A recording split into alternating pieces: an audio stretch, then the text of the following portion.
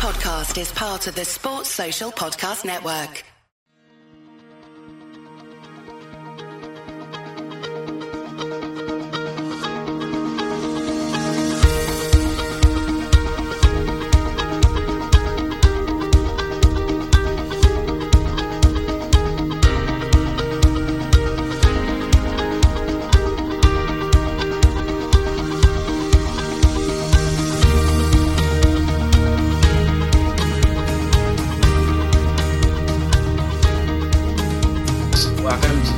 Episode at the Andy Campbell Championship Show, only on ACEcast Nation. I'm your co-host, Si. I'm joined by ex-championship striker, Cardiff City legend, Mr. Andy Campbell, to talk through the weekend's goings-on in the Sky Bet Championship. Welcome, Andy. It's great to have you, mate. It's going to be a pleasure, mate. More goals, more action. You know what I mean? It's starting to get interesting now a little bit, I think. Yeah, it's taking a little. It's weird, isn't it? Like, it feels like there's been loads of games, but I was looking at the table earlier. There's still only 6 games gone. Yeah, I know. It's things like it's flew by, but at the same time, it feels as though, I think because it's taking shape a little bit, and I think certain teams haven't started as well. You know what I mean? You're looking up rather than, you know what I mean, looking across or down a little bit, which is the best place to look. Indeed. Yeah. So, just quick little bit of housekeeping, sponsorships, blah-de-blah. All our shows and series available in video format at youtube.com/ACEpodcastNation, and audio at all the usual podcasting platforms: Apple Podcasts, Google Podcasts, Spotify, Deezer, TuneIn Radio, and loads of others. Today's show is brought to you by Away Day Apparel, as modelled by myself. Away Day Apparel is a casually obsessed football fans looking to bring something different to the wardrobes of like-minded people. With football music and weekend carnage high on the agenda, they aim to bring you some exclusive products. They are edgy, controversial, but most importantly current, from t-shirts, polos, shorts to hoodies, jackets and accessories. Stick with them and they will bring you terrace wear that will turn heads and provide the cutting-edge look that we all crave. So yeah, I had got this t-shirt from Away Day Apparel. I quite like it. Lovely fit. Yeah, lovely. And what I really like about it is it's really good quality t-shirt. Like, it's like nice and soft, and it's nice. I like it.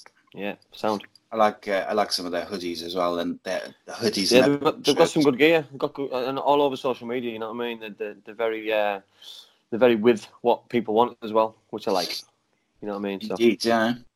I can see me getting some more stuff actually before the year is out. But there we go.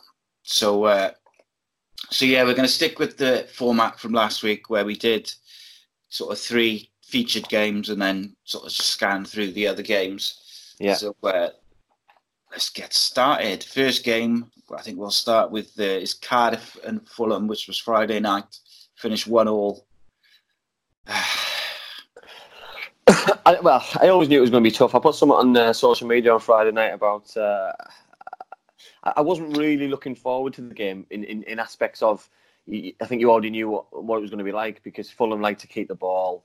Cardiff like to upset that kind of rhythm and kind of keep ball kind of play. And it wasn't going to be. I didn't think it was going to be a classic with loads of goals because it's full of good players and probably tight defences, you know what I mean? But Neil Warnock needed to tighten things up a little bit, obviously, after what's gone on this season, especially midweek in the cup game against Luton. And obviously, Fulham away from home don't seem to score as freely as they do at home, so it was never going to be. It was never really going to be a great game, but it's just possession against versus direct play. You know what I mean? I thought Fulham kept the ball really well in the first half. I thought they were the dominant side. But they didn't really create in the final third as much as what I thought they were going to do. You know what I mean? I thought Cardiff were a lot more dominant, creating chances. You know what I mean? And were unlucky not to score before they did score. And the goal was a strange one. Josh Murphy's goal, I thought was from Cardiff's point of view, I thought it was a really good goal. And then when I watched it again a couple of times after, I thought the goalkeeper probably should have had it. You know what I mean? And I think he'll have been a little bit disappointed with it. You know what I mean? Because he is a very good goalkeeper, and he made some outstanding saves on the night. And probably, for his high standards, probably should have kept that out.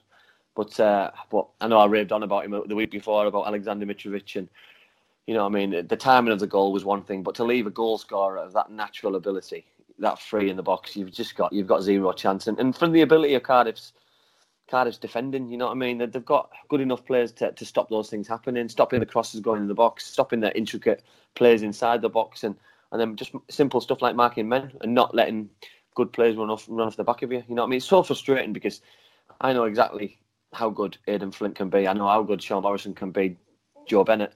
Yeah, but it's so frustrating that it's just not happening at the minute, and it's costing them dearly because they should have gone on to win that game, because they should have gone into half-time 1-0 ahead, and it would have been such a different game, and it just gave Fulham a boost at such the right time, unfortunately.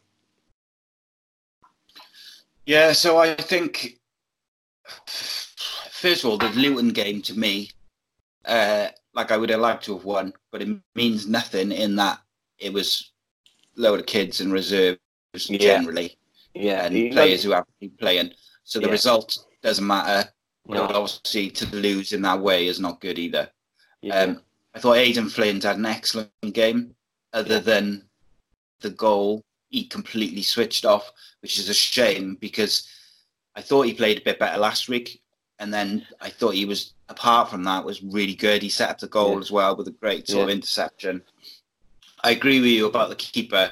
Having seen my boy do like thousands and thousands of reps of drills where you go one way and then dive back the other way. Yeah. And that's exactly what the keeper was. He would have done that a million times over the summer, let alone in his career, where he goes to the near post and then goes across to save to the far post, and to get a big hand to it. You know, he'll be disappointed. But Josh Murphy couldn't have done much else because whoever was in the middle was not quite up there for the cross. No, he did the right thing. He took the shot early, and I think that maybe he's caught the keeper off guard a little bit because he was going away from goal to then get his shot away. Bettinelli just couldn't get his feet sorted out, and because he's a big guy, he couldn't really get down as quick as probably he'd have liked. And like you say, he's still got a hand to it, but it wasn't strong enough, and luckily enough and good enough for us that the Cardiff took the lead. But I would like to say though, first half I thought Gavin White, he was absolutely electric, outstanding. You know, he ran at people. He was it's first time seeing him live really, and I thought he was outstanding. He was just direct. He was very, very tricky on the ball. You know what I mean? If I'm being ultra critical, he was probably getting the ball too deep and having to run far too far with the ball to cause any problems. He's getting the ball inside Fulham's inside Cardiff's half and then driving through. Whereas I'd like to get him the ball. Maybe he's 25, 30 yards out and driving in the box, and because by then no one can touch him, and I think he'll create a lot more chances if he does that. But with that to happen, Cardiff need to get up the pitch, and you know what I mean. The distances need to be shorter across the back four in the midfield, and you know what I mean. At times, I thought, especially the back four, they kept quite a deep line because I think they were quite scared of the front three, and if that was a tactic they were playing on, then great. But you know what I mean. I think the distances between everybody was just too big, and they didn't really attack in numbers. It was only probably 1, 2, and 3s instead of 4, 5s, and 6s, and it's hard for Joe Rawls to drive in the box and for other people to get forward, and you know what I mean. I think that shows at the minute with the lack of goals that Cardiff are scoring. Yeah, I think I feel like Cardiff need to get on a deck a bit more and actually pass it around, because they've got some decent footballers in the middle of the park and they've got some decent wingers, and I feel like sometimes they go too direct, too quickly. Whereas too early, I feel like Fulham reminded me a little bit of what Cardiff did against Reading. Is they had a lot of possession in their own half, on the halfway line, without really doing a great deal with it in terms of creating chances. Now, the only difference is Reading hit Cardiff on the break and they looked like they'd score every time they broke against Cardiff, whereas Cardiff, obviously, they had the one goal on the break. Didn't think in a great deal of difficulty, even though they didn't have the ball. So I would like to see him get it down a bit more, especially, you've got Joe Rawls in the middle. It's good. He can play little balls. He can get the ball moving, and they've got the players to do it. But I think sometimes they rely too much on that sort of direct pass, playing the channels and stuff. Also, I was a little bit disappointed how, you know what I mean. I think both teams cancelled each other out. You know what I mean. I think that's come from the Premier League a little bit, that they're both, you know what I mean. They're both stopped each other playing rather than, you know what I mean, playing in the offensive. You know what I mean? I think especially second half when Fulham came out there, you know what I mean, they tried to keep the ball again and then mix their game up a little bit. And I was so surprised that they tried to come out and try and bully Cardiff. I thought they came out in the second half with a little bit of a bite about them. They were leaving the foot in a little bit. They were trying to upset Cardiff and trying to make it a war. And for me, that's not Fulham's game. Fulham's game is to get the ball down, pass loads of little passes, create chances, get the ball wide to Calavidero and to Knockout and get the ball forward to Mitrovic. The attacking midfielders, get the full-backs forward. But it just didn't happen second half. And I think they tried to mix it up a little bit. And maybe Scott Parker will be happy with that it shows a different side of the game. But, you know what I mean, I think if they'd have gone at Cardiff, you know what I mean, maybe he's like Fulham, like Reading did, like you say, you know what I mean, that Cardiff are vulnerable at the minute. They're letting goals in, and quite a lot of them. So if Fulham had wanted to go and get the 3 points, maybe they could, you know what I mean. And I think once Harry Arter had been sent off, I think there was probably only going to be one winner. And, you know, it was a shame that Cardiff couldn't capitalise and get the winning goal and create a little bit more chances. You know, I know that they threw the kitchen sink in the end and brought a few players on, attacking players, but it's just not happening at the minute. And, you know what I mean, it needs to start happening because I know we've only got 6 games and we could go on and win the next 40, but, you know what I mean, this is the championship and that's not going to happen. It's not going to happen. It's impossible, I think. So it was interesting. I saw a few people on social media, like Harry Arter didn't dive because there was contact. It's not a dive. And then obviously Scott Parker questioned it, saying if there's contact, you know, what can he do? He's gone down, but whatever. But my point is that he could have actually been booked a third time because he threw the ball at the linesman. Yeah. So he probably should have gone anyway. Yeah. But I'm not sure. I think you think it's a dive, don't you? But well, you think there's contact there. He's being clipped. If that's his own leg clipping him or somebody else's leg clipping him, it doesn't mean you've got to go down 4 or 5 seconds later on. You know what I mean. You look at the Jack Grealish incident. You know what I mean. It could be minimal contact, and you go down. You can either go down straight away. You know what I mean, which then makes it a little bit more feasible. You go down 3 or 4 or 5 seconds later on, it just looks ridiculous. And you know what I mean. He did throw himself quite dramatically against the floor, and it just made it look a little bit more ridiculous. And you know what I mean, he was never going to get away with it. You know what I mean, in front of the Cardiff fans. You know what I mean, even the players. It's Sean Morrison. He found it funny because it was embarrassing. I think he was embarrassed for him. You know what I mean, and I think if you look back at it, I think he'll be embarrassed about it as well because I'm sure he won't make that mistake again because it's going to cost him playing. He's missing a couple of weeks anyway with the international break. And then, you know what I mean, then when he comes back, he can't play again. So it must be frustrating for him, and hopefully he learns a lesson. Yeah, and I think when you go, there is a situation where you can go down a few seconds later, but it tends to be where you've been clipped and you try and stay on your feet, and then you sort of stumble. Yeah, you lose your balance. Down. Yeah. But he didn't stumble. He kind of was all right, and then he just went down. And this. Yeah, there was contact, and then he steadied, and then he threw himself on the floor because he knew he was going to give a throw in or a corner away, and he wasn't getting out of that corner. That was a problem. So you know what I mean, and he's, you know what I mean, it's a dive. He got a yellow card. The referee's made the right decision because in hindsight, the referee could have changed his mind and rescinded it, and he hasn't because he knows he made the right call. Yeah. And that's the end of it. He was Harry. I thought Harry Arter I thought was pretty good actually, but he was. You could tell that he was really, really bang up for it, and he was a bit wound up, especially in the second half. Like the tackle on Rolls wasn't too clever.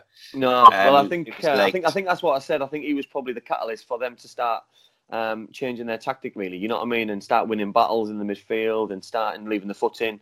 You know what I mean, and starting to make it a war. And you know what I mean, he was well up for it. You could tell really from the first minute with just trying to motivate his own team that he wasn't going to come to South Wales and wanting to lose. And you know what I mean, he went away with the point, but got himself a red card, and I'm sure he'll be embarrassed looking back.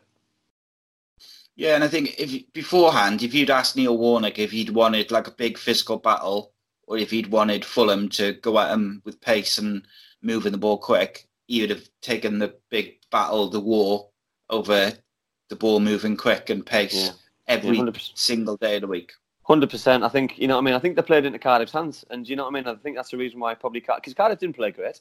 You know what I mean, they're not playing great, they're not playing with confidence, they're not playing the free flowing style of football that's been successful for them. But You know what I mean? It's there's just something not happening. But I think, you know what I mean. People criticise Cardiff, especially for the lack of possession against Fulham. But end of the day, they drew 1-1 with no possession of the football, or hardly any possession of the football. You know what I mean? And Millwall got less possession of the football a few weeks ago and got beat 4-0. So Cardiff can't have done too badly. You know what I mean? They didn't play great, but they got a point against a very good side, and a side who's in the playoffs for a reason because of scoring goals, and they've got very good footballers. So I think it can only give Cardiff a bit of confidence going into the international break, refresh the players, get a few lads back from injury, and then see where they go from 2 weeks' time.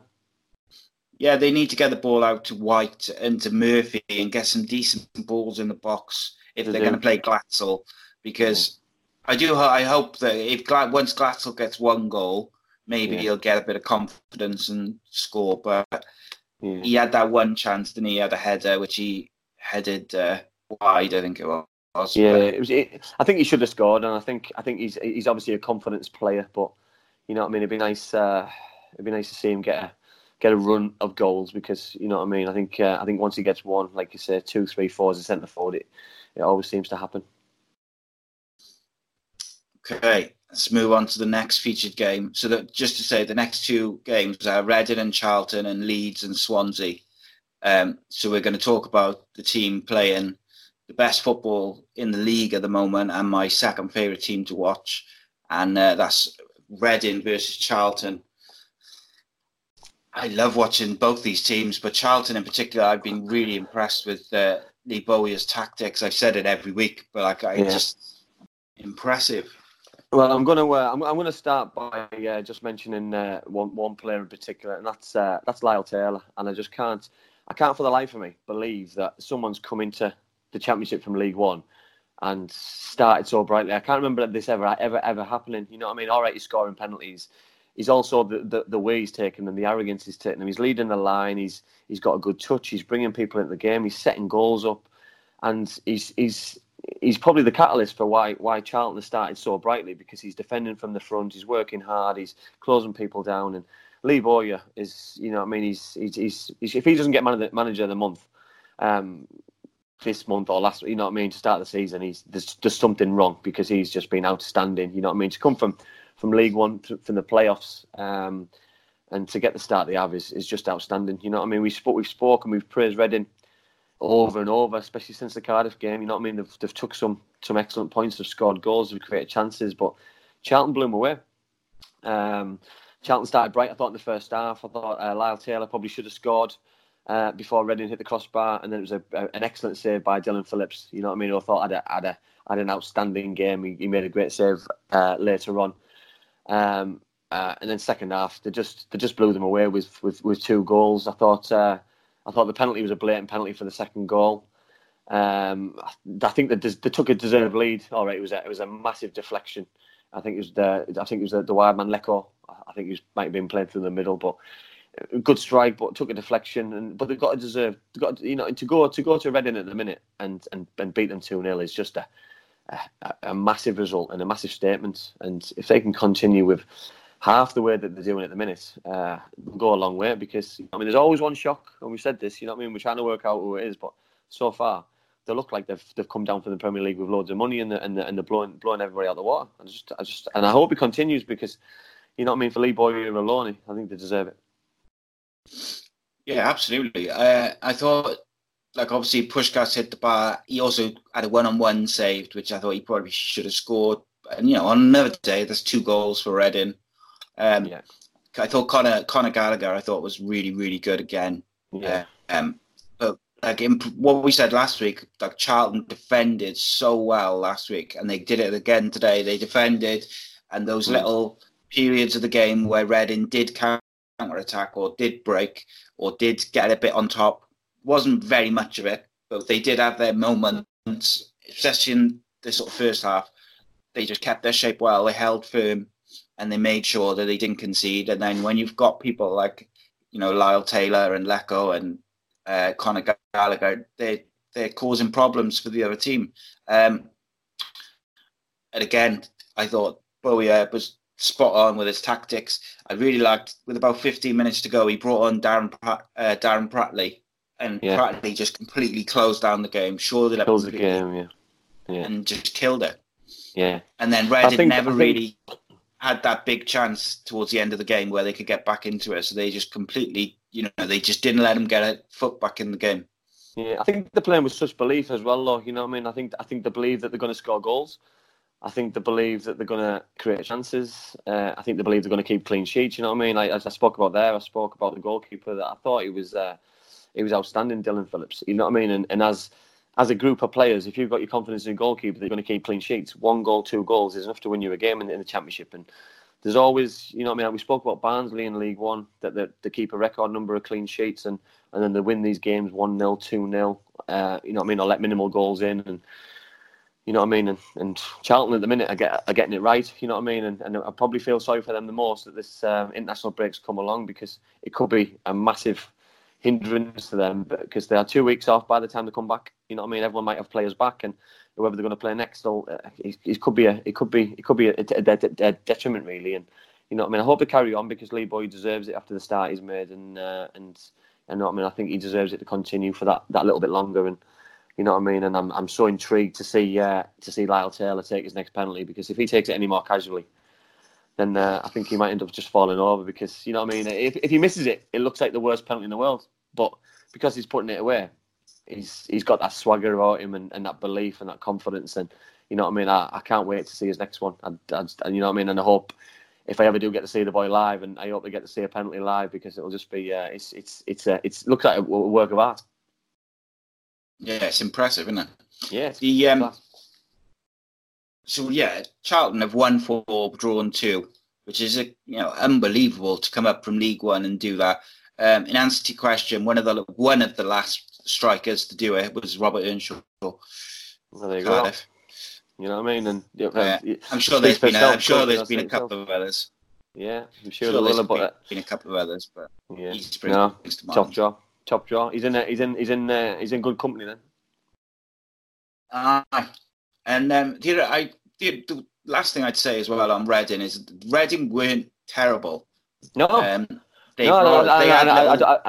don't think this is giving enough credit to Charlton, because Reading created chances. You know what I mean? At the crossbar, they had a 1-on-1. You know, the goalkeeper made a good save. You know what I mean? They should have probably taken the lead before half time, and then, you know what I mean, half time probably Lee Boyer changed his tactics a little bit.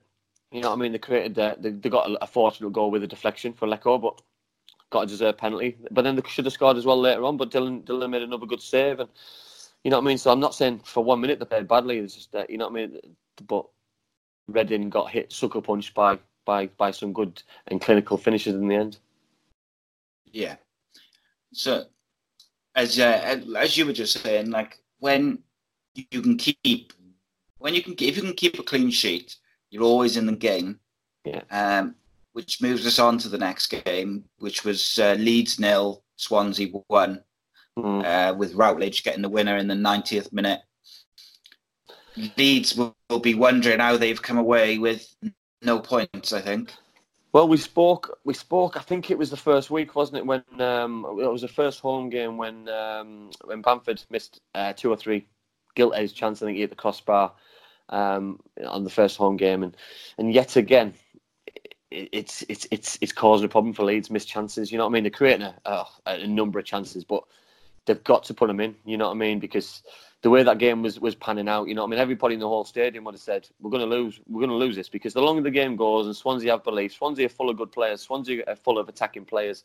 You know what I mean? You give good sides half a chance at 0-0, 1-0 down, maybe they're going to sucker punch you, and you know what I mean? It's going to come back to haunt you. And you know what I mean? For their play at Swansea, they stayed in the game. They shouldn't deserve, or they didn't deserve to be in the game. They should have been out of sight and out of mind early doors. And Leeds missed some horrific chances, simple chances, sitters, so to speak. But in the end, Wayne Routledge scored a scruffy goal, I'll call it. Cause I guarantee you he won't hit any worse shots, and that'll end up in the back of the net. Cause I thought it was a dreadful goal for the Leeds point of view to give away, especially after what's happened. You know what I mean? That some of the poor Leeds finishing didn't end up in the net, but a not a great shot from Wayne Routledge ended up in the Leeds net, and the celebrations at the goal was just fitting for for I think relief and a relief 3 points. And you know what I mean. The managers come out breaking records and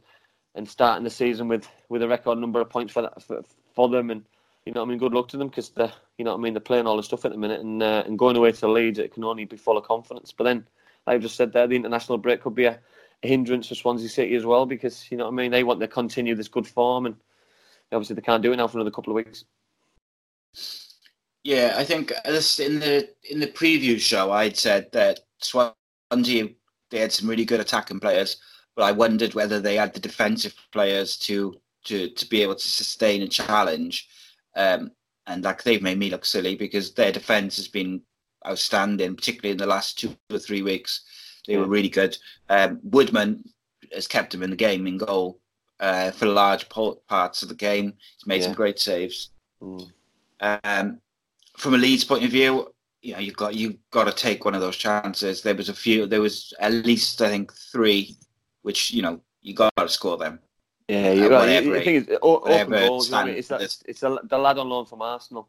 I can't pronounce his name, so sorry. Apologies, my ignorance. But he came on and he's Nataya.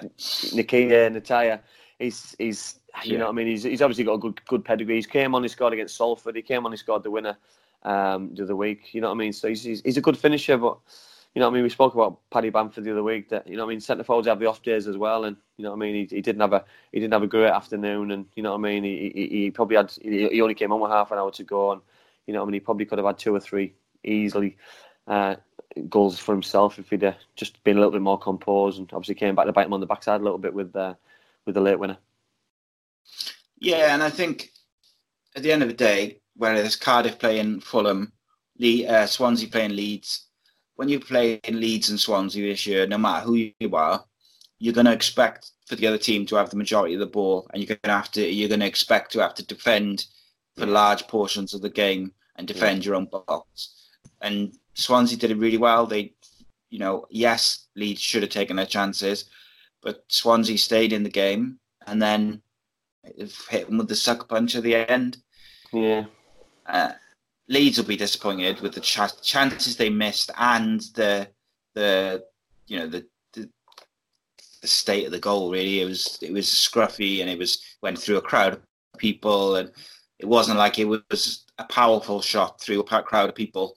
It was like a scuffed, sliced shot which rolled into the corner.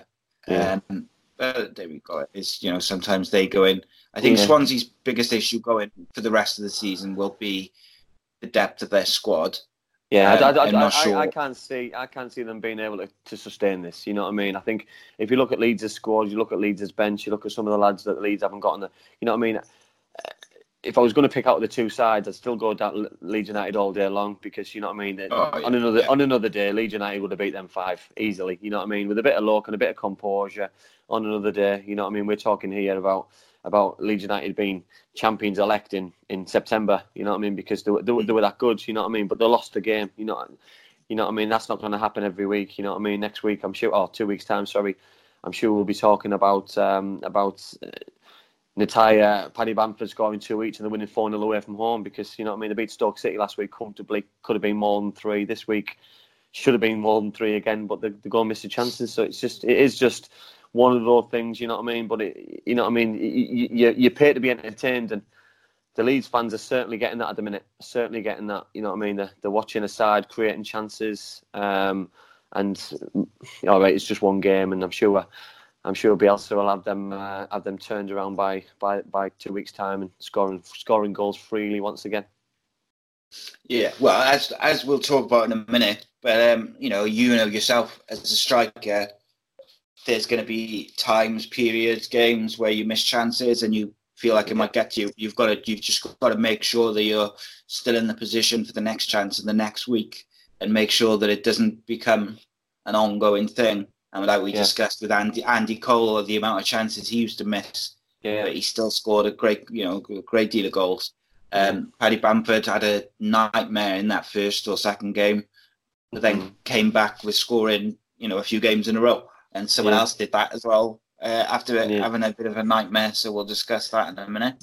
Well, you don't become bad players overnight, do you? You don't become a bad player overnight. You know what I mean? So cream always rises to the top, I believe, and I'm sure Leeds will be back. You know what I mean, and they'll probably hit somebody soon for a big score, and you know what I mean, that won't surprise me one little bit. Probably be fucking Cardiff. Yeah. Anyway,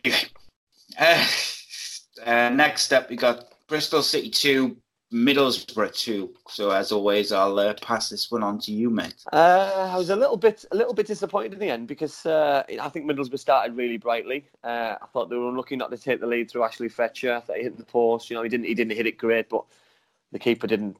You know what I mean? Didn't get anywhere near it. You know what I mean? And then just before half time, sucker punch. Casey Palmer scored off a set piece. Good header. Poor defending. You know what I mean? And then Middlesbrough up against it, and then you know what I mean? I'm at half time talking to a couple of my mates and just talking about how upset and how worried I am about the season. You know what I mean? That you lose this game, you're struggling a little bit. You know what I mean? Already. You know what I mean? Because this is the 6th game. We've only got 5 points, and you know what I mean? For a big club like Middlesbrough, it wasn't looking great. And then cure an own goal by Moore, which, you know what I mean, didn't know anything about. I did feel sorry for him, but it was a great ball in by Paddy McNair, and at the back stick, Moore turned it into his own goal, and it just revitalised Middlesbrough for a Sombolong to go and score 4 minutes later. I think there was a massive hint of offside. You know what I mean? It was, you know what I mean? People go on about VAR in the Championship and Middlesbrough being unlucky, but on about the things even out over the course of the season. And for me, I thought it was offside. He got the other side of the defender. All right, the defender headed it back, but he's still 15 yards further the other side of him. He hit it across the goalkeeper. Hit the post, goes in. You know what I mean? And then you're thinking, can you just hold on? Can you just show the grit and determination and defend like we have done in the previous years? And it wasn't to be. And then Tommy Rowe turns up in the box unmarked, smallest player on the pitch, and diverts a header in. And that's the biggest frustration for me. We've got 6'4", 6'5" defenders to pick up in the box, and you know what I mean. To not pick up the smallest player on the pitch is just criminal. And you know what I mean. I was so disappointed because we've got arguably one of the best centre halves Middlesbrough have ever had as a manager, and we just don't seem to be able to defend and can't defend off corners. And I can't put my finger on it. You know what I mean? Neil Warnock, notoriously good defender. As a manager, keeps his pride in his clean sheets. Jonathan Woodgate, England international defender, and we just can't seem to defend. And we've got to get these things right because we just spoke about that. Clean sheets win games, and you know, I mean, Middlesbrough are far away from keeping clean sheets at the minute. Yeah, it was a bit of an end-to-end game. There was like 40 yards attempts on goal, so you know, it's a wide open match. Proper championship game. Yeah. Proper championship game. Yeah. I thought Bristol looked, you know, really set at one point. It looked like it was going to be a pretty comfortable day. Yeah, so did I. And then they just kind of they picked up another couple of injuries. Their injury list is unbelievable. The physios must be the busiest people in the Championship because I don't know what's going on. You know what I mean? I think it's muscle injuries as well. Lee Johnson's talking about hamstrings and like 3 or 4 hamstrings, which is just never been heard of. Are they warming up properly? They're warming down. There's something then not right. You know what I mean? Because muscle injuries are, you know what I mean?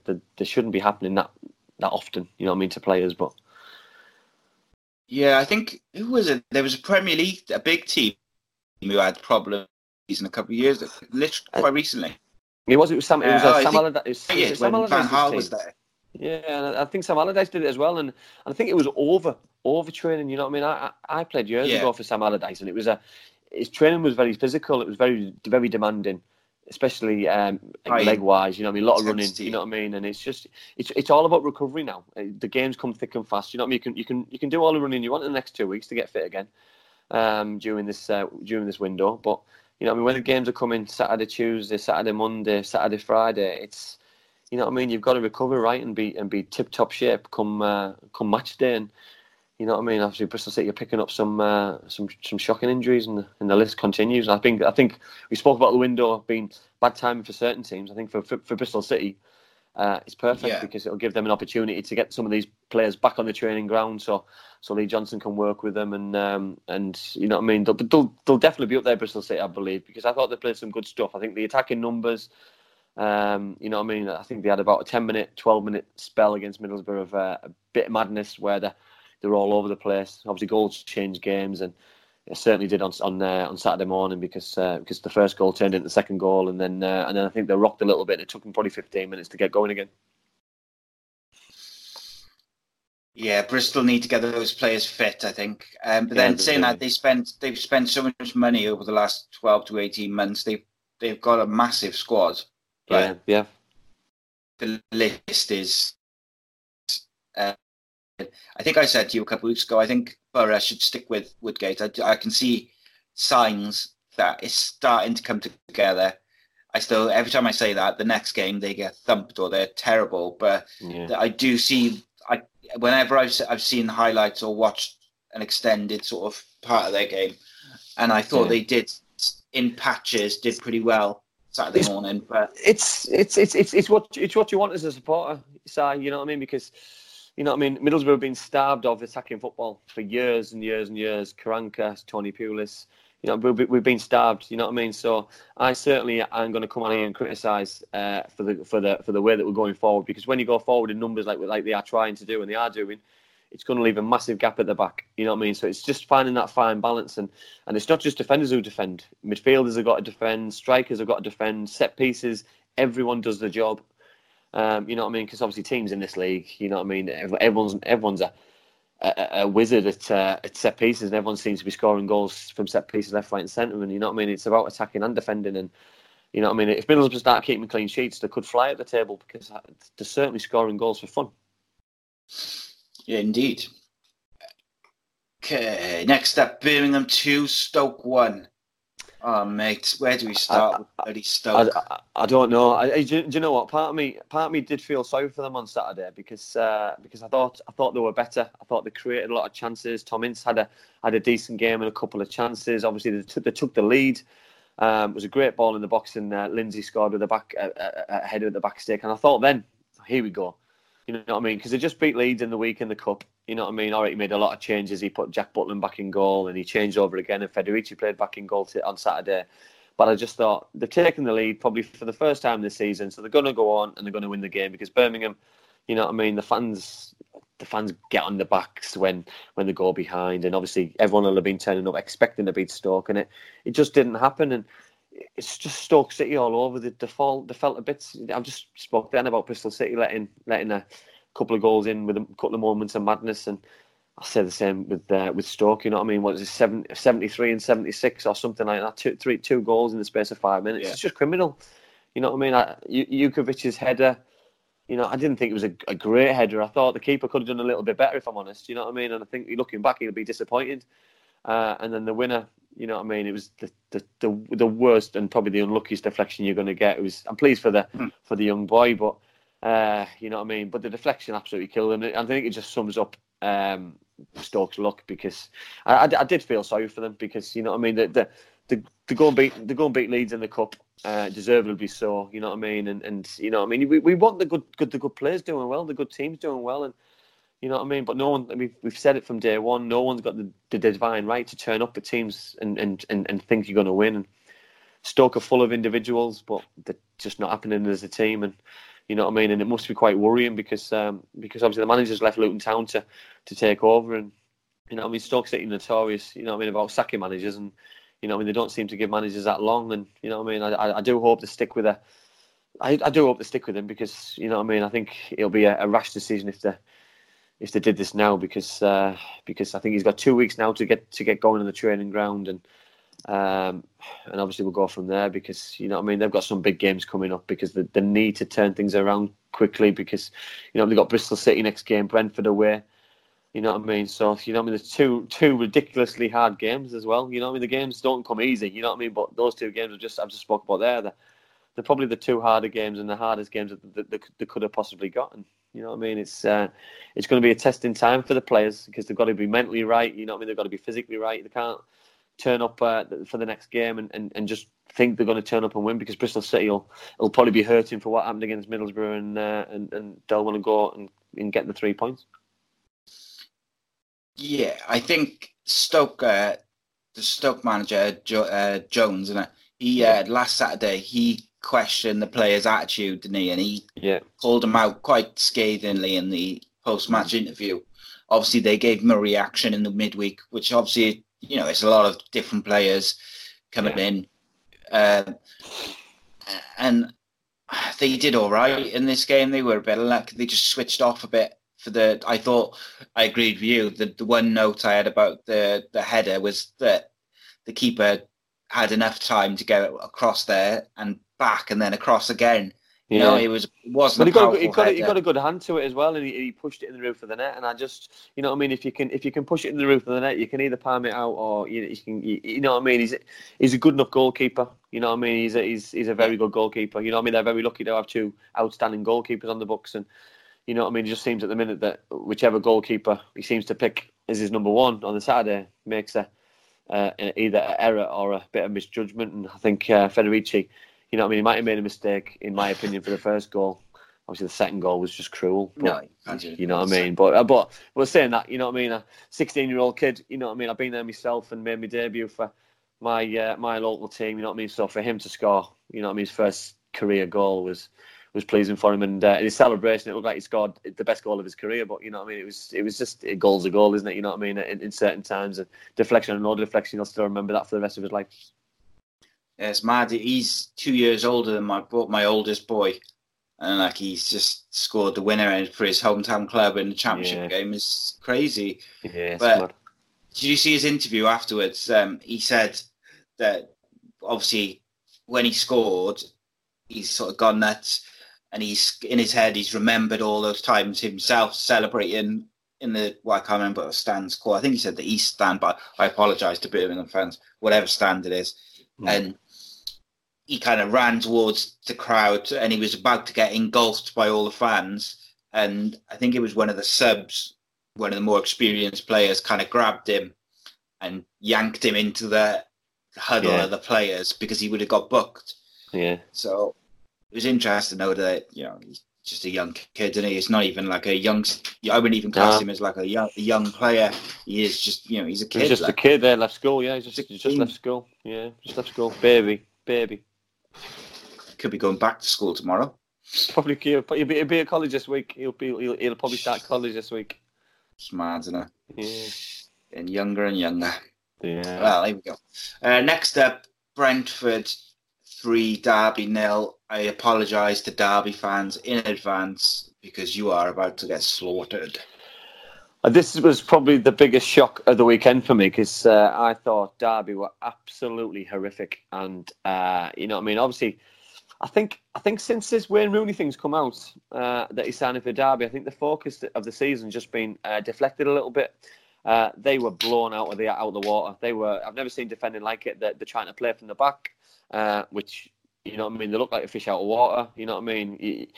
Was it Bielek and Keogh? You know what I mean. They tried to play out from the back, and Ollie Watkins.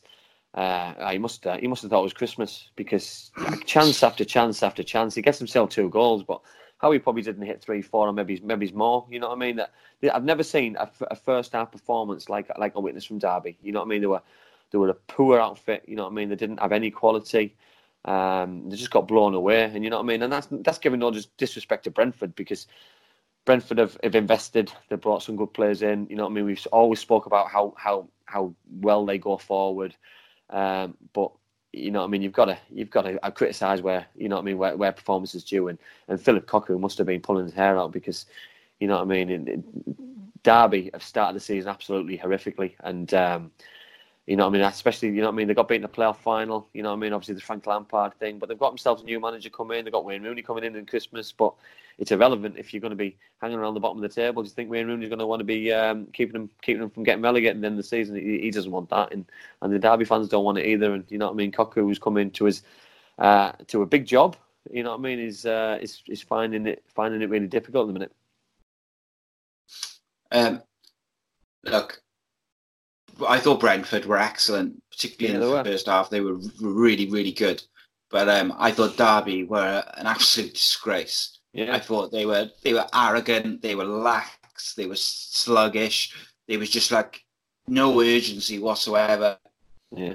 It reminded me of, do you remember years ago when Man United played Southampton and Southampton were like 4-0 up at half time and they changed the kit or something at half time? Blame the great kit. But it was that bad. Like Brentford, their play was quick, incisive. They were moving the ball, and Derby just couldn't handle it. But for a team of Derby's standing, with the ambitions that they've got, with a manager like they've got, someone who wants to play football the right way, you know, a big name in the football world, to perform like that was, and I didn't think they were that much better in the second half, which is they were better marginally, but only marginally. And to me, that's, if I was a Derby fan who travelled to Brentford, I'd be asking for a refund. I got to be honest. Yeah. But what I don't like, Si, as well, terrible. I don't like it. I think you said it there about being arrogant. You know what I mean? And I look at this this new rule about getting the ball inside the box and keeping the ball and playing short off the goalkeeper, and you know what I mean. And that's not for everybody. And just because this rule's being brought into football doesn't mean that you've got to do it. You know what I mean? And for me, you know what I mean, it's managers are asking players to do things that they're not comfortable in doing. You know what I mean? Some defenders like to defend, you know what I mean? Old school, John Terry. John Terry liked to defend, proper defender, headed it, kicked it, made an excellent career out of it, and was England captain. I loved him to bits. You know what I mean? You've got Keogh, good defender, but you're asking him to play out from the back. He's not a Rio Ferdinand. He's not. That's exactly what I was going to say. He's not this kind of player. So he you know what I mean? It's just square pegs in round holes. You know what I mean? You can't be doing things like this. It's criminal. You know what I mean? I've never said that I was the best footballer in the world, but if I wasn't comfortable in doing something, you'd have to tell the manager, because it's just. It cost him a couple of goals last year, you know what I mean, and it seems like they're playing even more now than they were under Frank Lampard, and you know what I mean. Frank Lampard must be looking back and probably cringing every time he sees it happening, because he probably knows himself that some of the players shouldn't be doing the way that they're doing. You know what I mean? What's wrong with the goalkeeper kicking it out and keeping a high line, and Keogh winning the second balls and winning his headers? You know what I mean? This isn't me picking on him directly. It's the back four was to blame. You know what I mean? The goalkeeper doesn't have to kick it short unless he's directed from his manager. You know what I mean? So someone along the line is getting it massively wrong. And like you say, the Derby fans must have been absolutely distraught on Saturday at about 4:00, because you know they've travelled all that way to the game quite with high hopes, and they're ahead of Brentford before the game, and you know what I mean, it all went horribly wrong, and you know what I mean, and even second half they improved slightly, but Brentford probably took the foot off the gas and still probably should have scored 2 or 3 in the second half, because they had another couple of very good chances, and the way they attack and hit teams on the break, you know what I mean. I seen for myself when Brentford came to Middlesbrough that what Ollie Watkins can do on the break, and you know what I mean. They're going to cause a lot of teams problems, and if they can attack like that at home and keep on picking the odd point or 3 up away from home, they're going to be a threat, certainly. Yeah, you literally, when describing that about the short goal kick, then you used the same 2 players I was going to use as an example, and then singled out the same player that I was going to say, which is quite impressive. So well done. By the way, though, we didn't speak about that, though. We haven't, just so everyone knows. No. We haven't.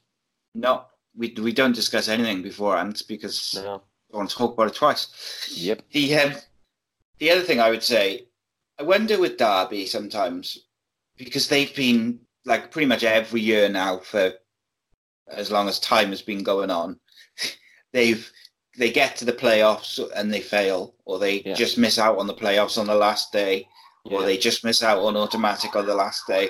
And I do wonder where maybe some of the players, they just expect to be there at the end of the season. They know they're going to, they'll be there or thereabouts. So they get these games throughout the season where they just do switch off, and they kind of just think they got to turn up.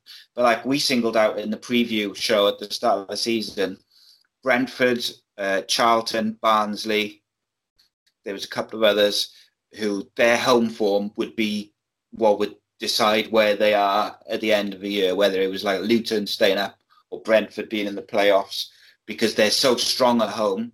And if teams are not on the ball, they're in for big trouble, as Cardiff found out versus Luton, as Derby found out against Brentford on Saturday. I would decide. I'm not a Derby fan. I'm got no interest in the game from a fan point of view, but I was disgusted by the way Derby played.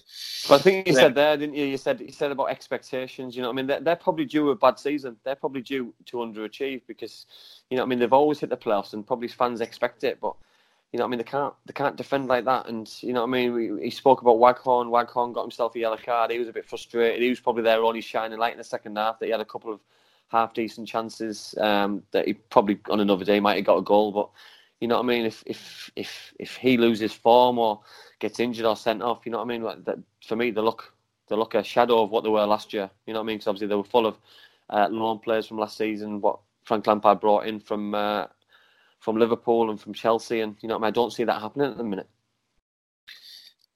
Yeah, they need to they got to have the right attitude. Not just them, all teams have got to have the right attitude to, you know, otherwise you get found out real quick. Yep. Okay. Next, we got Luton 2, Huddersfield 1. Luton, one of my favourite teams to watch as well. Yeah, well, to be fair, they keep surprising me each week. You know what I mean? They're scoring goals, they let goals in. You know what I mean? There must be a supporter's dream who's like for a neutral. You just guarantee goals with them because you know what I mean. We've spoke about Huddersfield. You know what I mean.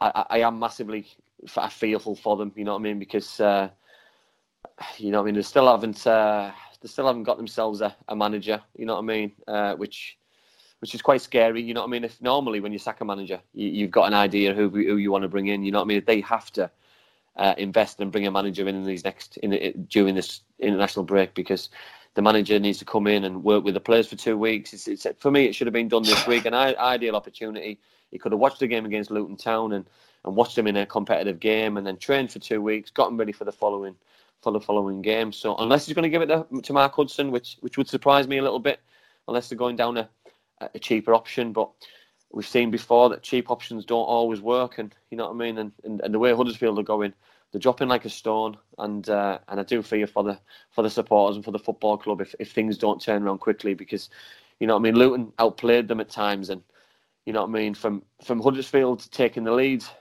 just after half time, Luton blew them away with just endeavour, grit, desire, and just wanting to get back into the game and wanting to get to the ball first. And I think it showed with the penalty which James Collins put away, you know what I mean, that the player wanted to get there first, but ahead of the centre-half, and you know what I mean, and he got ahead of the centre-half and got clipped, and it was a definite Stonewall penalty. And then I think the second goal was outstanding. Shinnie's left foot curler, you know what I mean. I seen it from behind the goal, and I can't remember who the centre-half is, but when he hit it, he started applauding straight away because he just knew. Bent it in, top corner, and you know what I mean. Obviously, I needed something brilliant to win the game, but Huddersfield, it just worried me a little bit. And if I was a Huddersfield fan, I'd be massively concerned because you know what I mean. You just come down to the Premier League, you're expecting to go there and pick points up. They've lost the last 5 on the bounce, and once the international break is over, you know what I mean. The games come thick and fast again, and you know what I mean. I do worry for them. You know what I mean? They've got Sheffield next and then West Brom. You know what I mean? So, again, no easy game in the Championship, but yet again, you know what I mean? You've got 2 horrendous games coming up. Yeah, you struggle to see where they're going to pick up points at the moment, don't you? As they're not looking good. I thought Shinnie had a very good game, actually. He did. Well, I think his goal just showed, you know what I mean, his class. You know what I mean? Because he's another... People spoke about James Collins. Can you do it at a higher level? You know what I mean? Shinnie's the same thing. He's played in League 2. He's played in League 1, and now he's playing the Championship. You know what I mean? And people deserve a chance at this level and this platform, and you know what I mean. And scoring goals like that and playing regular football at this level, he deserves it. And you know what I mean. And having the chance to flourish. You know what I mean? Because Kenilworth Road, it just seems bouncing at the minute because the fans seem so excited to see all these big teams come to Kenilworth Road again. You know what I mean? It reminds me of when I used to watch him years ago when I was a kid, that it was always full when Mark Stein and his brother played up front. You know what I mean? Going back a long time there, and Kingsley Black, and then now it's the same buzz. You know what I mean? And I hope it continues because they deserve it. And you know, they're going to upset a lot of teams at home, and well, they've done it already. Mark Falcao as well, wasn't it? Yeah, they've got a proper side. Them rolling back the years, here. Seriously, mate. Jesus, showing our age as well. Years. I know. I need to stop that. Yeah. But yeah, I think you know, Luton won 1-2 on the bounce now as well. Yeah. And I think they'll fancy themselves to beat anyone at Kenilworth Road. It's just whether they can pick up enough points on the road But I mean, they stuffed Cardiff on midweek, which will only give them confidence regardless, from their point of view. Yeah. Whereas I said earlier, I wasn't too worried about that result from a point of view of the team that Cardiff played was completely 11 changes. Yeah. But from Luton's point of view, they just see it as 3-0 versus Cardiff City. Yeah, well, exactly. The result is the main thing at the end, you know what I mean? And obviously, you can only beat what's in front of you. Luton played against a weaker side, and that'll probably give them a boost and a few young kids. But, you know what I mean? Luton went for it, you know what I mean? They made a couple of changes, but kept the majority of their side. And, you know what I mean? It breeds confidence sometimes, and it showed on Saturday that wins breed confidence, and they got 2 wins on the belt. And, you know what I mean? I'm sure they'll want to continue that going forward.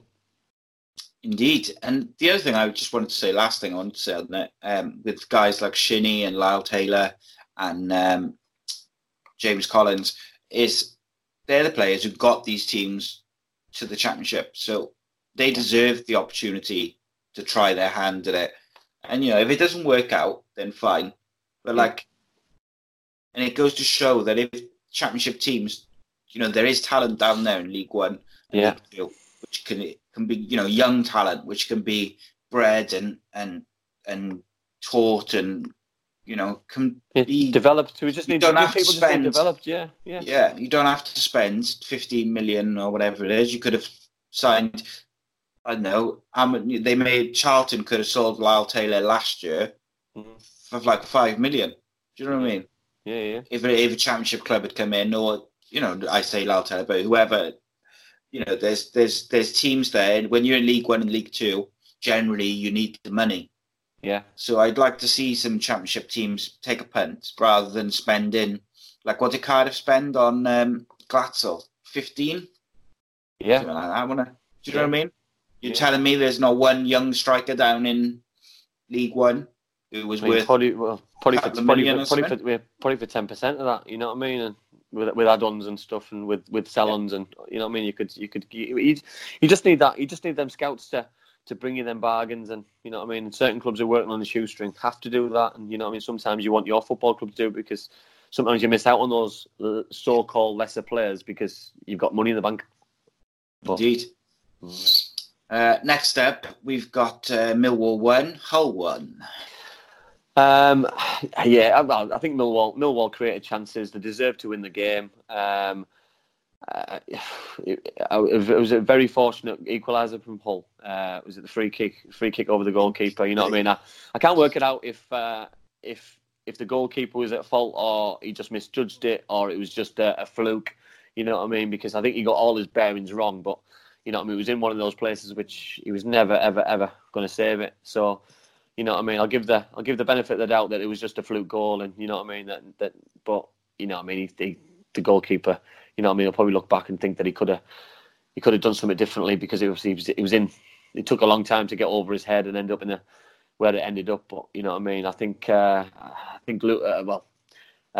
were very fortunate to get anything from the game. You know what I mean. I thought that the penalty was well justified, and slotted away by Wallace very well. And I think they created chance after chance again, but they just same thing again. I think with Millwall, that you know what I mean, they're drawing a lot of games at the minute. You know what I mean, where this time last year they were probably losing games, so they're creating a lot more chances than in previous season, and I think that'll encourage Neil Harris, but he's not getting probably the points to chances ratio and putting teams to bed that I think he'll need or he'll want, because it's still going to be a long season for teams like Millwall and Hull. You know what I mean, come the end of the season, so they need to pick points up when they can, and I think especially Millwall, will see this as 2 points dropped. I think with Millwall, their biggest challenge is going to be finding scorers outside of I've forgotten his name. The striker. What's Millwall's striker? Matt Smith. Matt Smith. Yeah, and Bradshaw. Matt Smith played as well. I think because if he plays well, he does tend to score for him, especially at this level. Yeah. I think if they can find someone in midfield or out wide who's going to bag like 10 goals or 8 goals this year, that will help them, so they're not too reliant on him. But I mean, they should have won this game comfortably. In terms of that free kick, I do think the keeper's at fault. Surprise, surprise. But I also think that even if he was in the right position, because I thought he was out of position and I thought he was slow to react, but even if he was in the right position and he was quick to react, not many goalkeepers would have got to it just because of where it was. It was like right in the top corner. It's very difficult to deal with. So whilst I think he was out of position, like that would work. Like if I was his coach, I'd be pulling up the positioning rather than the reaction. Yeah. When the ball's in the air. But you know, that's just me as a goalkeeper father. Hull finished with 9 men. Former Cardiff City goalkeeper turned striker now, isn't he? Josh McGuinness. A red card. Wasn't a particularly great tackle. No, it wasn't. No, but deserved. I think was that the second yellow? Was it a second yellow? Yeah, it was a second yellow, but I think it's far off the red. Yeah, I think. Well, I think it's probably saved him a little bit because I think with only a second yellow, he only gets a game ban. Where straight red, he would have got him a 3-game ban. So I think his yellow card in the in the second half as well has probably saved him a couple of game suspension. Yeah. Next up, we got Forest 1, Preston 1. Forest very poor first half. Yeah, two teams. I can't work out. I can't work them out at all. You know what I mean? We spoke about Preston, how much that we both thought they were going to struggle, and they're not struggling at all. You know what I mean? Not struggling as much as I thought they were going to do.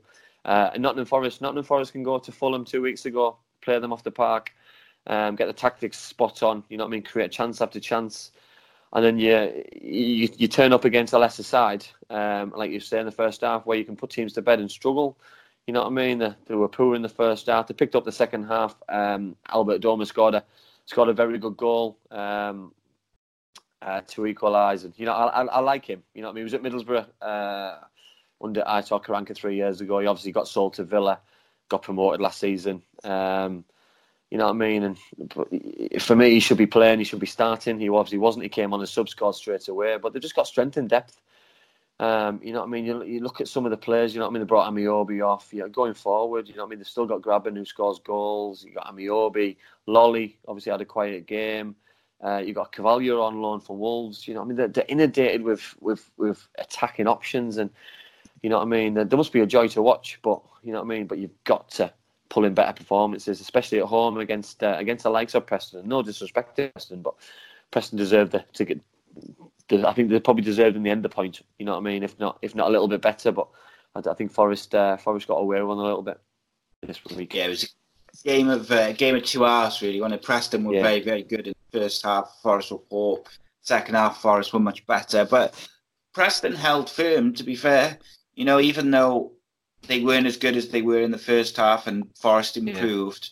You know, they still held firm and got the point, and rightly so. I think, you know, maybe they'll be disappointed that they couldn't have taken their chances in the first half to turn it into 3 points. But I thought, like you say, Joe Lolly was quiet. However, he was involved in the goal again. Yeah, he was, Crush. Yeah, which you know. Yeah, well, the thing is, we spoke about Preston there. You know what I mean? Preston, that's the first. You know, I mean, they've lost 1 in 5. You know what I mean? They won the previous 3 games. Granted, one was in the cup. You know what I mean? They're certainly surprising me. You know what I mean? 7th in the league, just behind Fulham. You know what I mean? 10 points from 6 games. They're giving themselves a good chance. You know what I mean? If they do start picking up injuries and they do hit a bit of a bad spell, because it'll happen to everybody. But it depends how many points you've got on the board. For when that happens. Yeah. Next up, Sheffield Wednesday 1, QPR 2.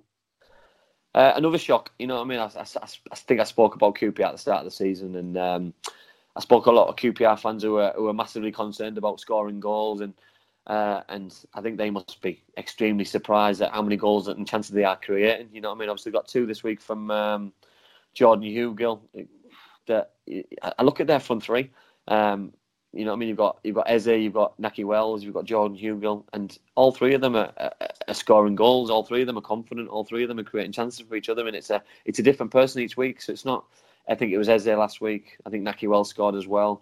2 for Jordan Hugill this week, and you know what I mean? It was a massive shock because Sheffield Wednesday at home. Obviously, they took the lead in the first half through Stephen Fletcher penalty, who's scoring his regular goal week in, week out. And then but Jordan Hugo's 2 goals I thought were outstanding. His composure for his first one when he took it on the goalkeeper was excellent. And then he broke through the offside trap and slotted away the second. And you know what I mean, for a player last year who massively underachieved at Middlesbrough and who apparently failed from obviously a low move from West Ham, he's proven a lot of people wrong, because he can do it at this level. He's proven at Preston he can do it, and I think he's shoving it down a lot of people's throats about what happened last season.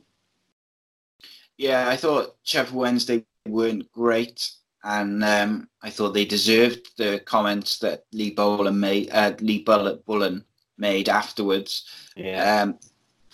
QPR's, like you say, the front three, they got a lot of pace, which is going to worry most teams. I thought Naki Wells was very, very good. Wednesday missed opportunities at 1-0, and they could have put the game beyond QPR, but they let them back into it, and there we go. I said it last week. You know what I mean? I think the Sheffield Wednesday situation needs resolving. You know what I mean? That sooner rather than later, they're going to have to make a decision on the manager. You can't be dragging things out, because for me now it's another defeat, and it's another excuse probably for the players that they can blame the situation of the uncertainty of the manager. Is it going to be Lee Bullen? Are they going to bring someone in this next 2 weeks during the international break? And you know what I mean? For me, there just needs a bit of clarity, and just to either give him an opportunity or stick a manager in place. I just don't see what teams are waiting for now. Are they waiting for somebody to come available? Because sooner rather than later, there's going to be that many people who are looking for managers that one's going to come available, and they're going to end up all fighting for the same bloke anyway. So it's, you know what I mean? It's a strange scenario. I do find it very, very bizarre.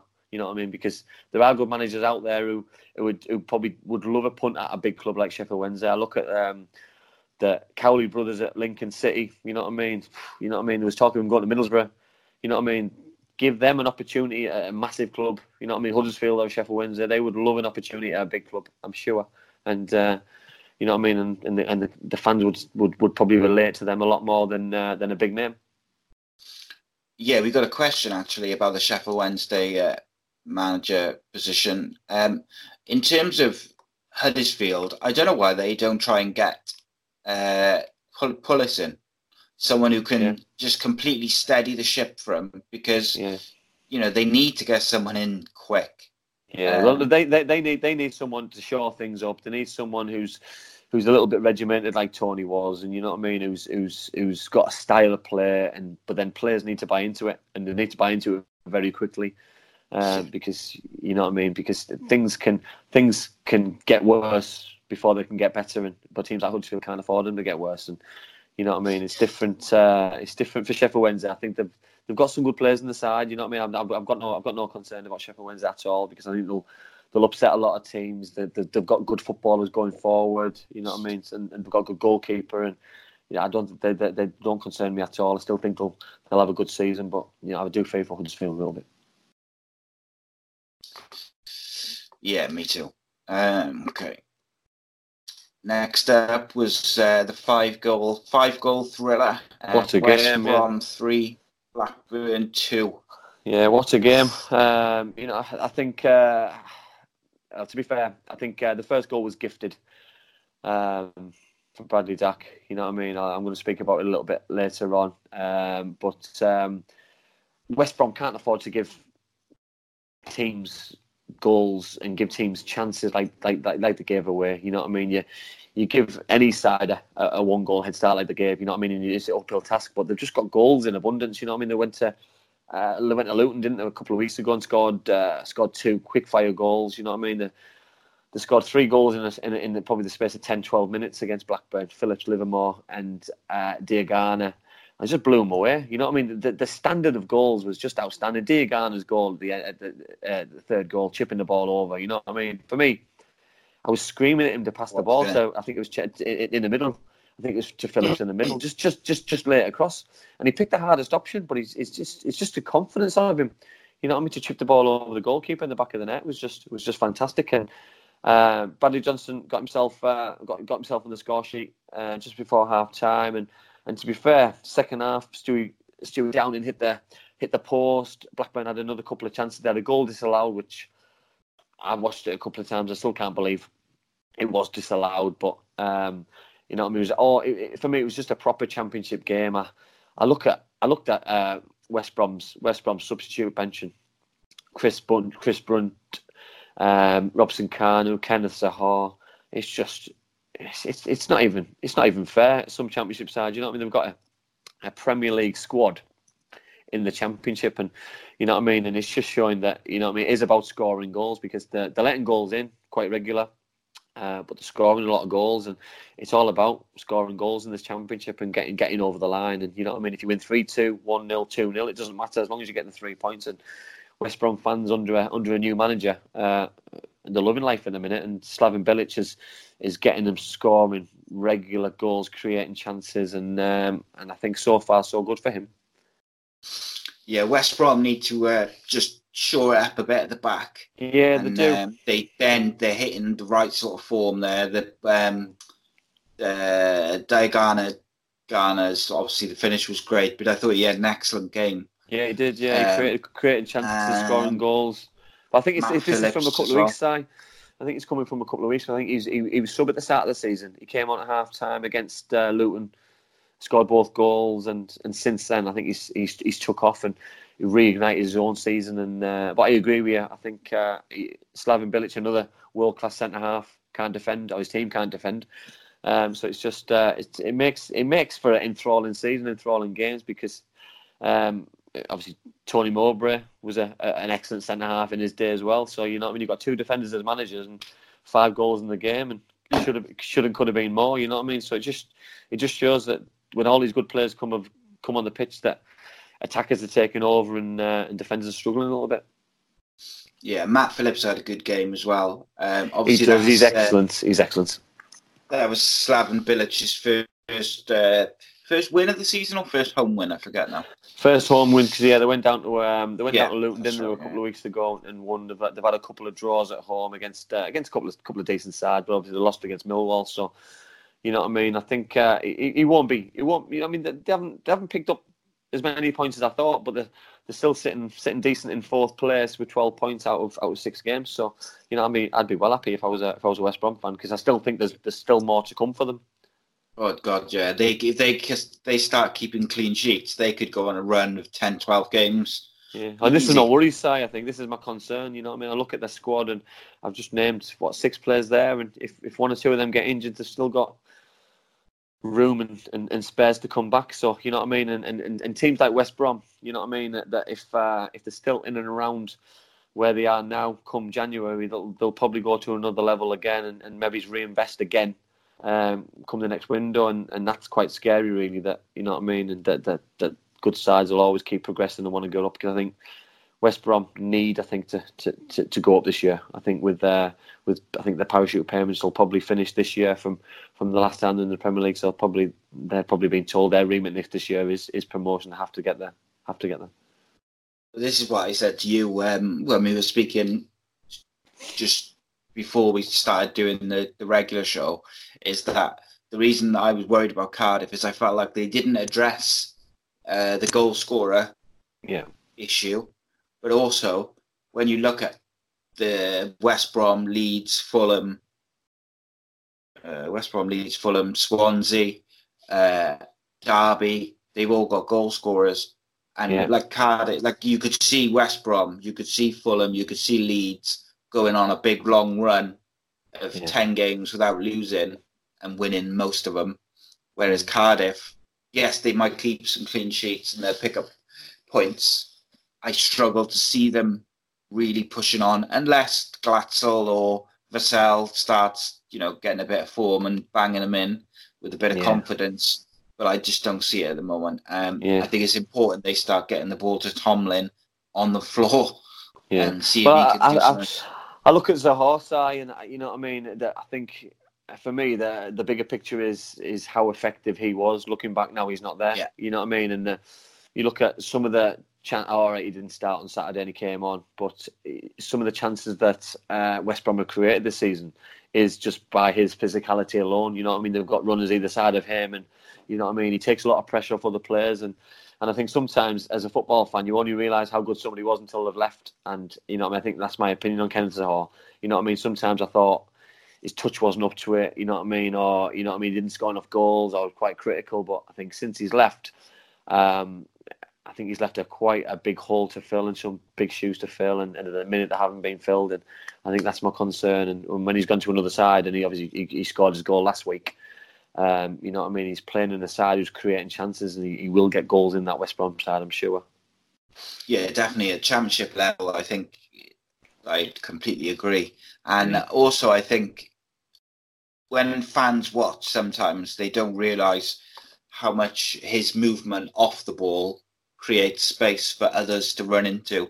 So even if he's having an off game, he's still doing that, making that space for the wingers or the midfielders to run into. But I think his physicality as well, you know what I mean? I think he enjoys that fight, he enjoys that battle, you know what I mean?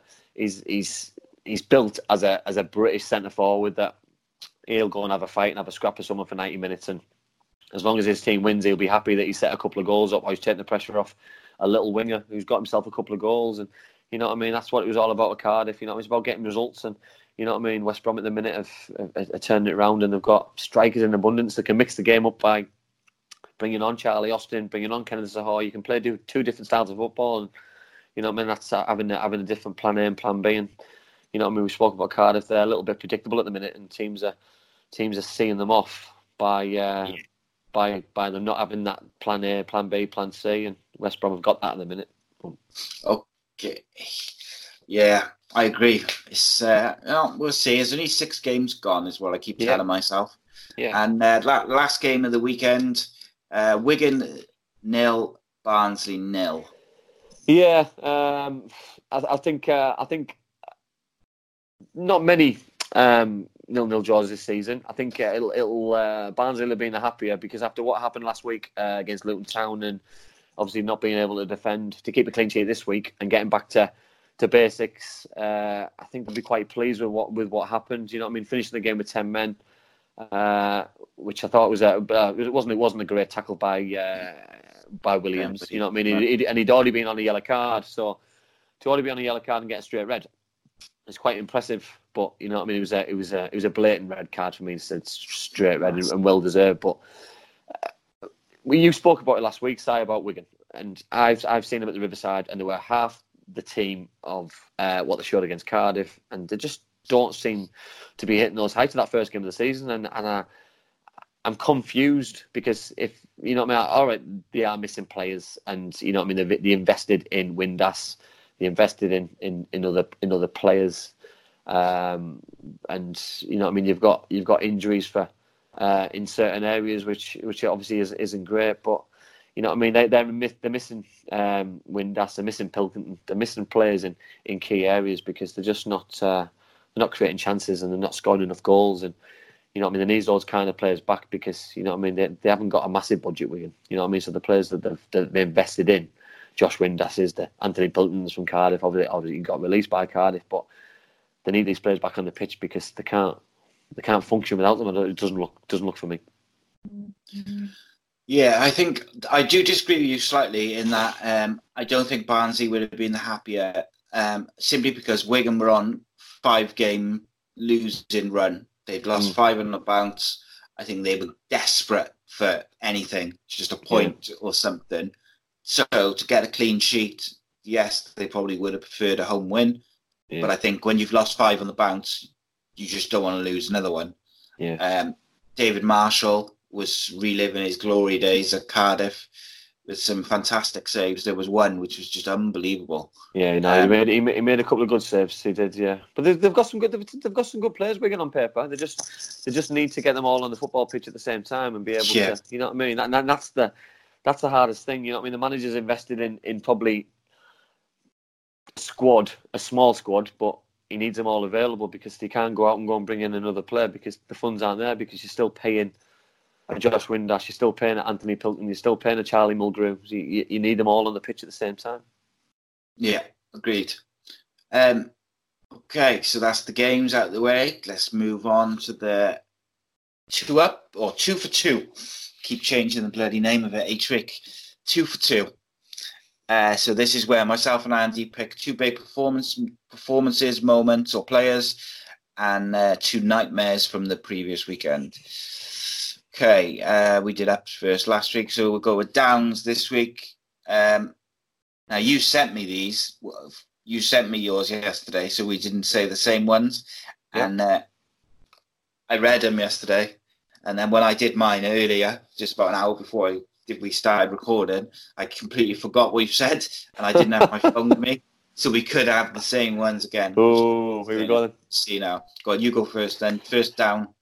Right. Well, I've gone for 3 players. So if you get to see it, that's the first goal for Blackburn Rovers. I've gone Sam Johnson, Carl Barkley, and Romain Sawyers for their part in overplaying for Blackburn's first goal, because I just couldn't believe what they were doing. It's the first minute of a football match.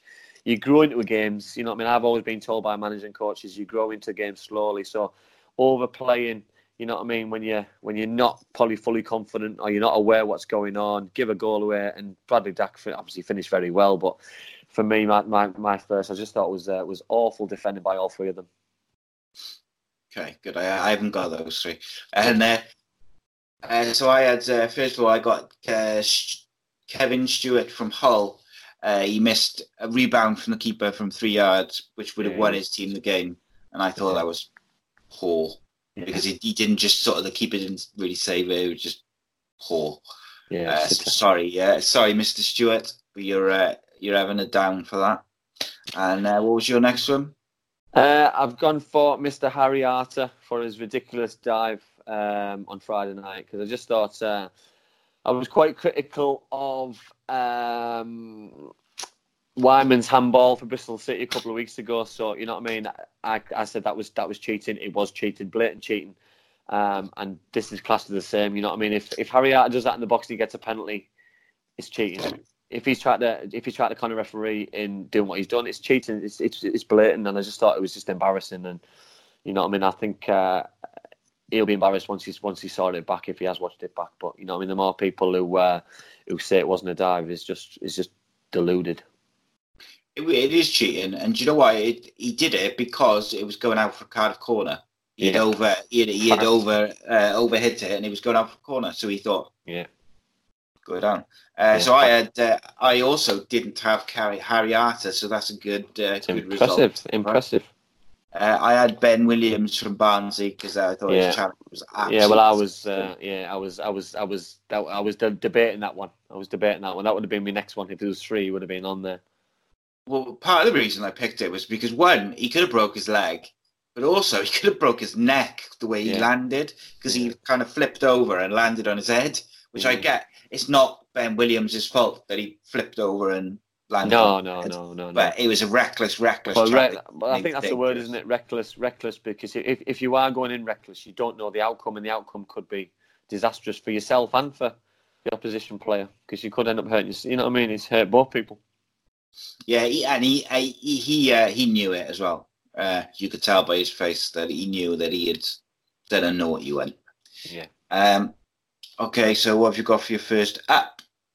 I've gone for Jude Bellingham, a 16-year-old, scoring his first goal for Birmingham City, because I know what it was like when I first played for my hometown club, and I was 17 when I scored for my first goal, and it was just the best buzz and the best feeling ever. So, you know what I mean? I'm sure on Saturday night that he'll have been the happiest and proudest man in Birmingham, I'm sure, because all right, it was a deflection, but he won't have saw that when he went to bed and dreamt that goal 10 times or 20 times over during his dreams. He'll have saw it nestle in the back of the net and heard that roar of the crowd, because it was a great feeling to see, and I was so pleased for him. Yeah.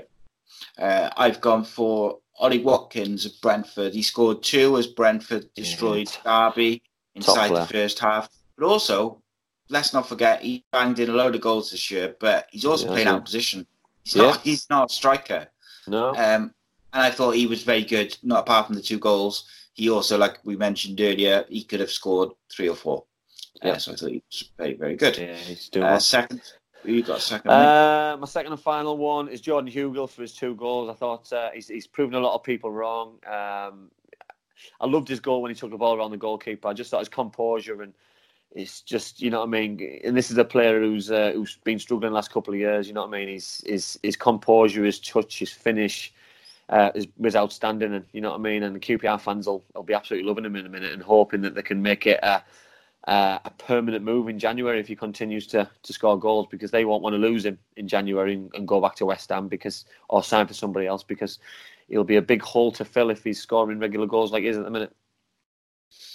Yeah, and look, you know, we rightly slaughtered him a bit last week for that miss. That miss was terrible. It was just bad. So to come back and not just score 2 goals, but to finish like in that way with that composure shows a fantastic mentality and attitude.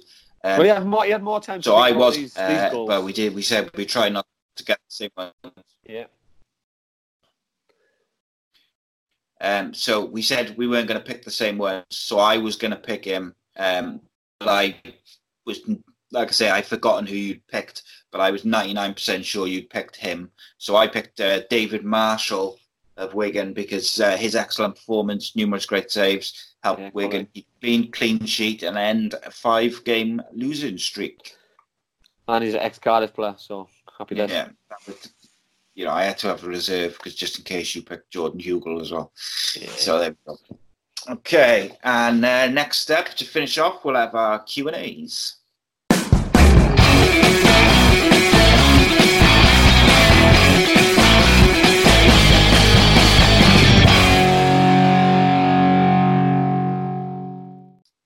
So, friend of the show, Johnny Wishbone, asks 2 questions. He said, what can the EFL do to make sure Bolton don't end up like Bury? I think the EFL have got. I think they cause their own problems with not doing the proper checks on chairmen and making sure that teams can't fulfill a full season. You know what I mean? These checks have got to be done a little bit more serious and make sure that chairmen and football clubs have enough money to pay wages for the whole football club, not just players. You know what I mean? You've got players, you've got staff, you've got other people who work in football clubs, secretaries, etc. So you know what I mean? That these checks have just got to be done a little bit more good and proper, because it's such a shame for a football club to go out of existence. You know what I mean? Bury, I played at Gig Lane, and it was always a lovely place to play, and always a nice football club, and people have lost their jobs, not just footballers, you know what I mean? It's people who got mortgages, people who love going to watch their football club. What are they going to do on a Saturday afternoon now? It's such a shame, and I'm gutted for them. Yeah, and I got to say, did you see the owner on TalkSport or hear the owner on TalkSport? I did, yeah, and I was mortified. I was absolutely mortified. I was embarrassed.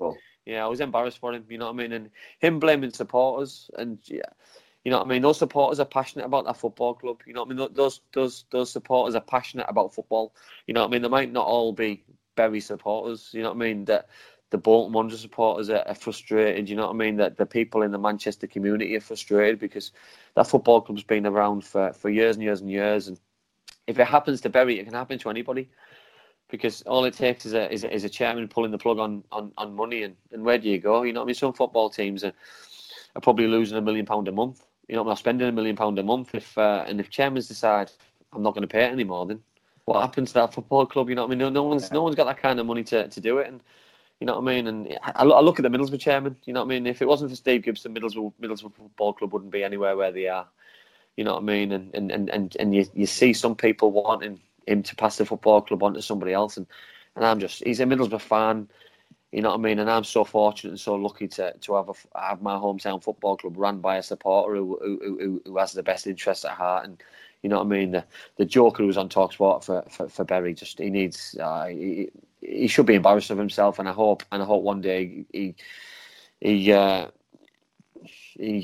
finds out how hurt a lot of people are, because you know what I mean, he's ruined not just a football club, he's ruined the football community and the football family, because he's just, you know what I mean, he's ruined the league for this season, because you know what I mean, there's a team who doesn't have a fixture, you know what I mean, and that can ruin all sorts. It can ruin people's social lives. It can ruin football teams' consistency. It's just a shame for football in general.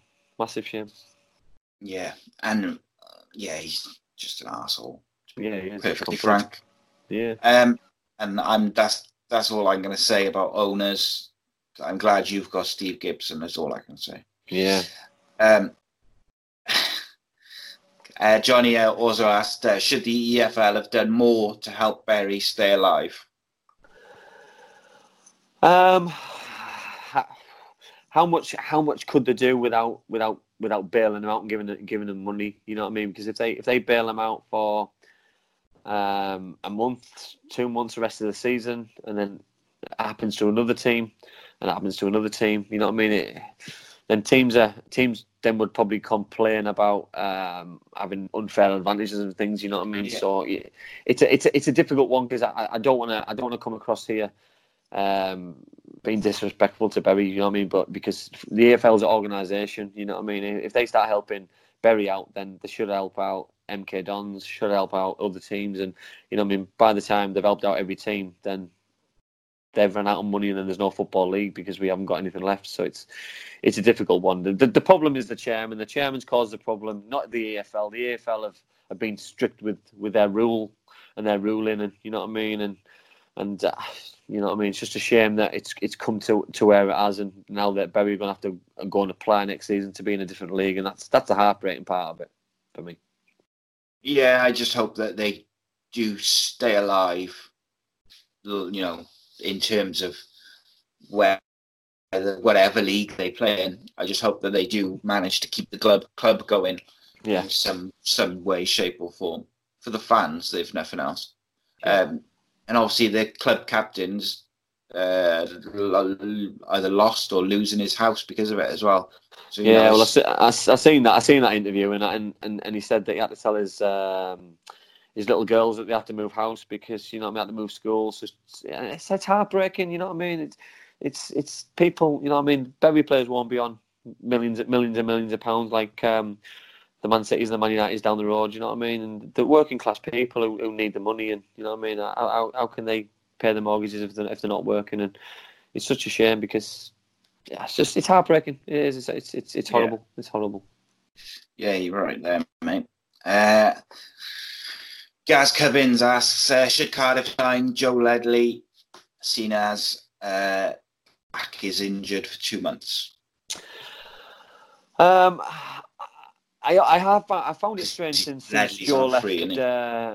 Since Joe left Derby, and he's been looking for a club. That I'm surprised Cardiff didn't just. It's not even a risk. It's, you know what I mean. It's a player. What's a free transfer?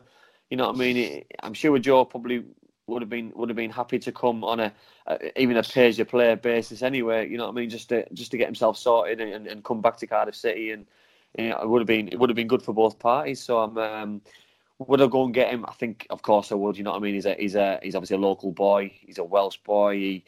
He gives you that balance with his left foot. He's good on the ball. He knows the league inside out from his time at Derby. You know what I mean? He's had a very successful career, and I think it would be a no-brainer to go and get him in. So the answer to that is 100% yes. There we go. And lastly, Peaches asks, Lee Bullen or Karanka, Pullis, Monk or Houghton for Sheffield Wednesday? Who would be the better choice? Oh, to be fair, some familiar names in there for you, mate. There is, yeah, especially for me, yeah. I would go Karanka. I think Karanka's got a track record in this league. He did all right at Forest, to be fair, before he lost his job. He's got Middlesbrough promoted. He has a style of football. I think for some of the players what are already there at Sheffield Wednesday, I think he'd enjoy working with, because he'd enjoy working with Big Fletcher. I think Adam Reach, obviously Westwood in goal. I think they've already got a strong squad. They just need a little bit of tweaking, a little bit of guidance. I would go for Karanka, and that's not just because he's been successful at my football club, but I think he's got a good track record of the league. You know, I mean, he's been in this division a long time, and probably deserves another crack, because I don't think he got a fair crack at Nottingham Forest. Yeah, cool. Okay, there we go. That's it. So Guys, you can follow Andy on Twitter at AndyCampbell32. Go follow the show at ACEcast_nation or facebook.com/ACEcastNation. I'll be putting up posts for the Q&A questions probably Friday or Saturday, and then just use the hashtag AceNationArmy and send your questions in for Andy to answer. We'll be back next week. All the shows, as usual, available video format at YouTube, audio at usual podcasting sites and platforms. Thank you for joining me, mate. My pleasure, mate. It's another good one. I enjoyed that. Yeah, good. And also let us know if you prefer the slightly shorter version. It's only slightly shorter anyway, but like where we sort of focus on 3 games and then flip through the rest, or if you prefer us to go through every single game in detail. Makes no difference to me. I'm just the guide. Andy's the one who provides the expert analysis. So there we go. Thank you for joining me, guys. Thank you for joining me, Andy. And we'll see you next week. Ciao, man. Thank you.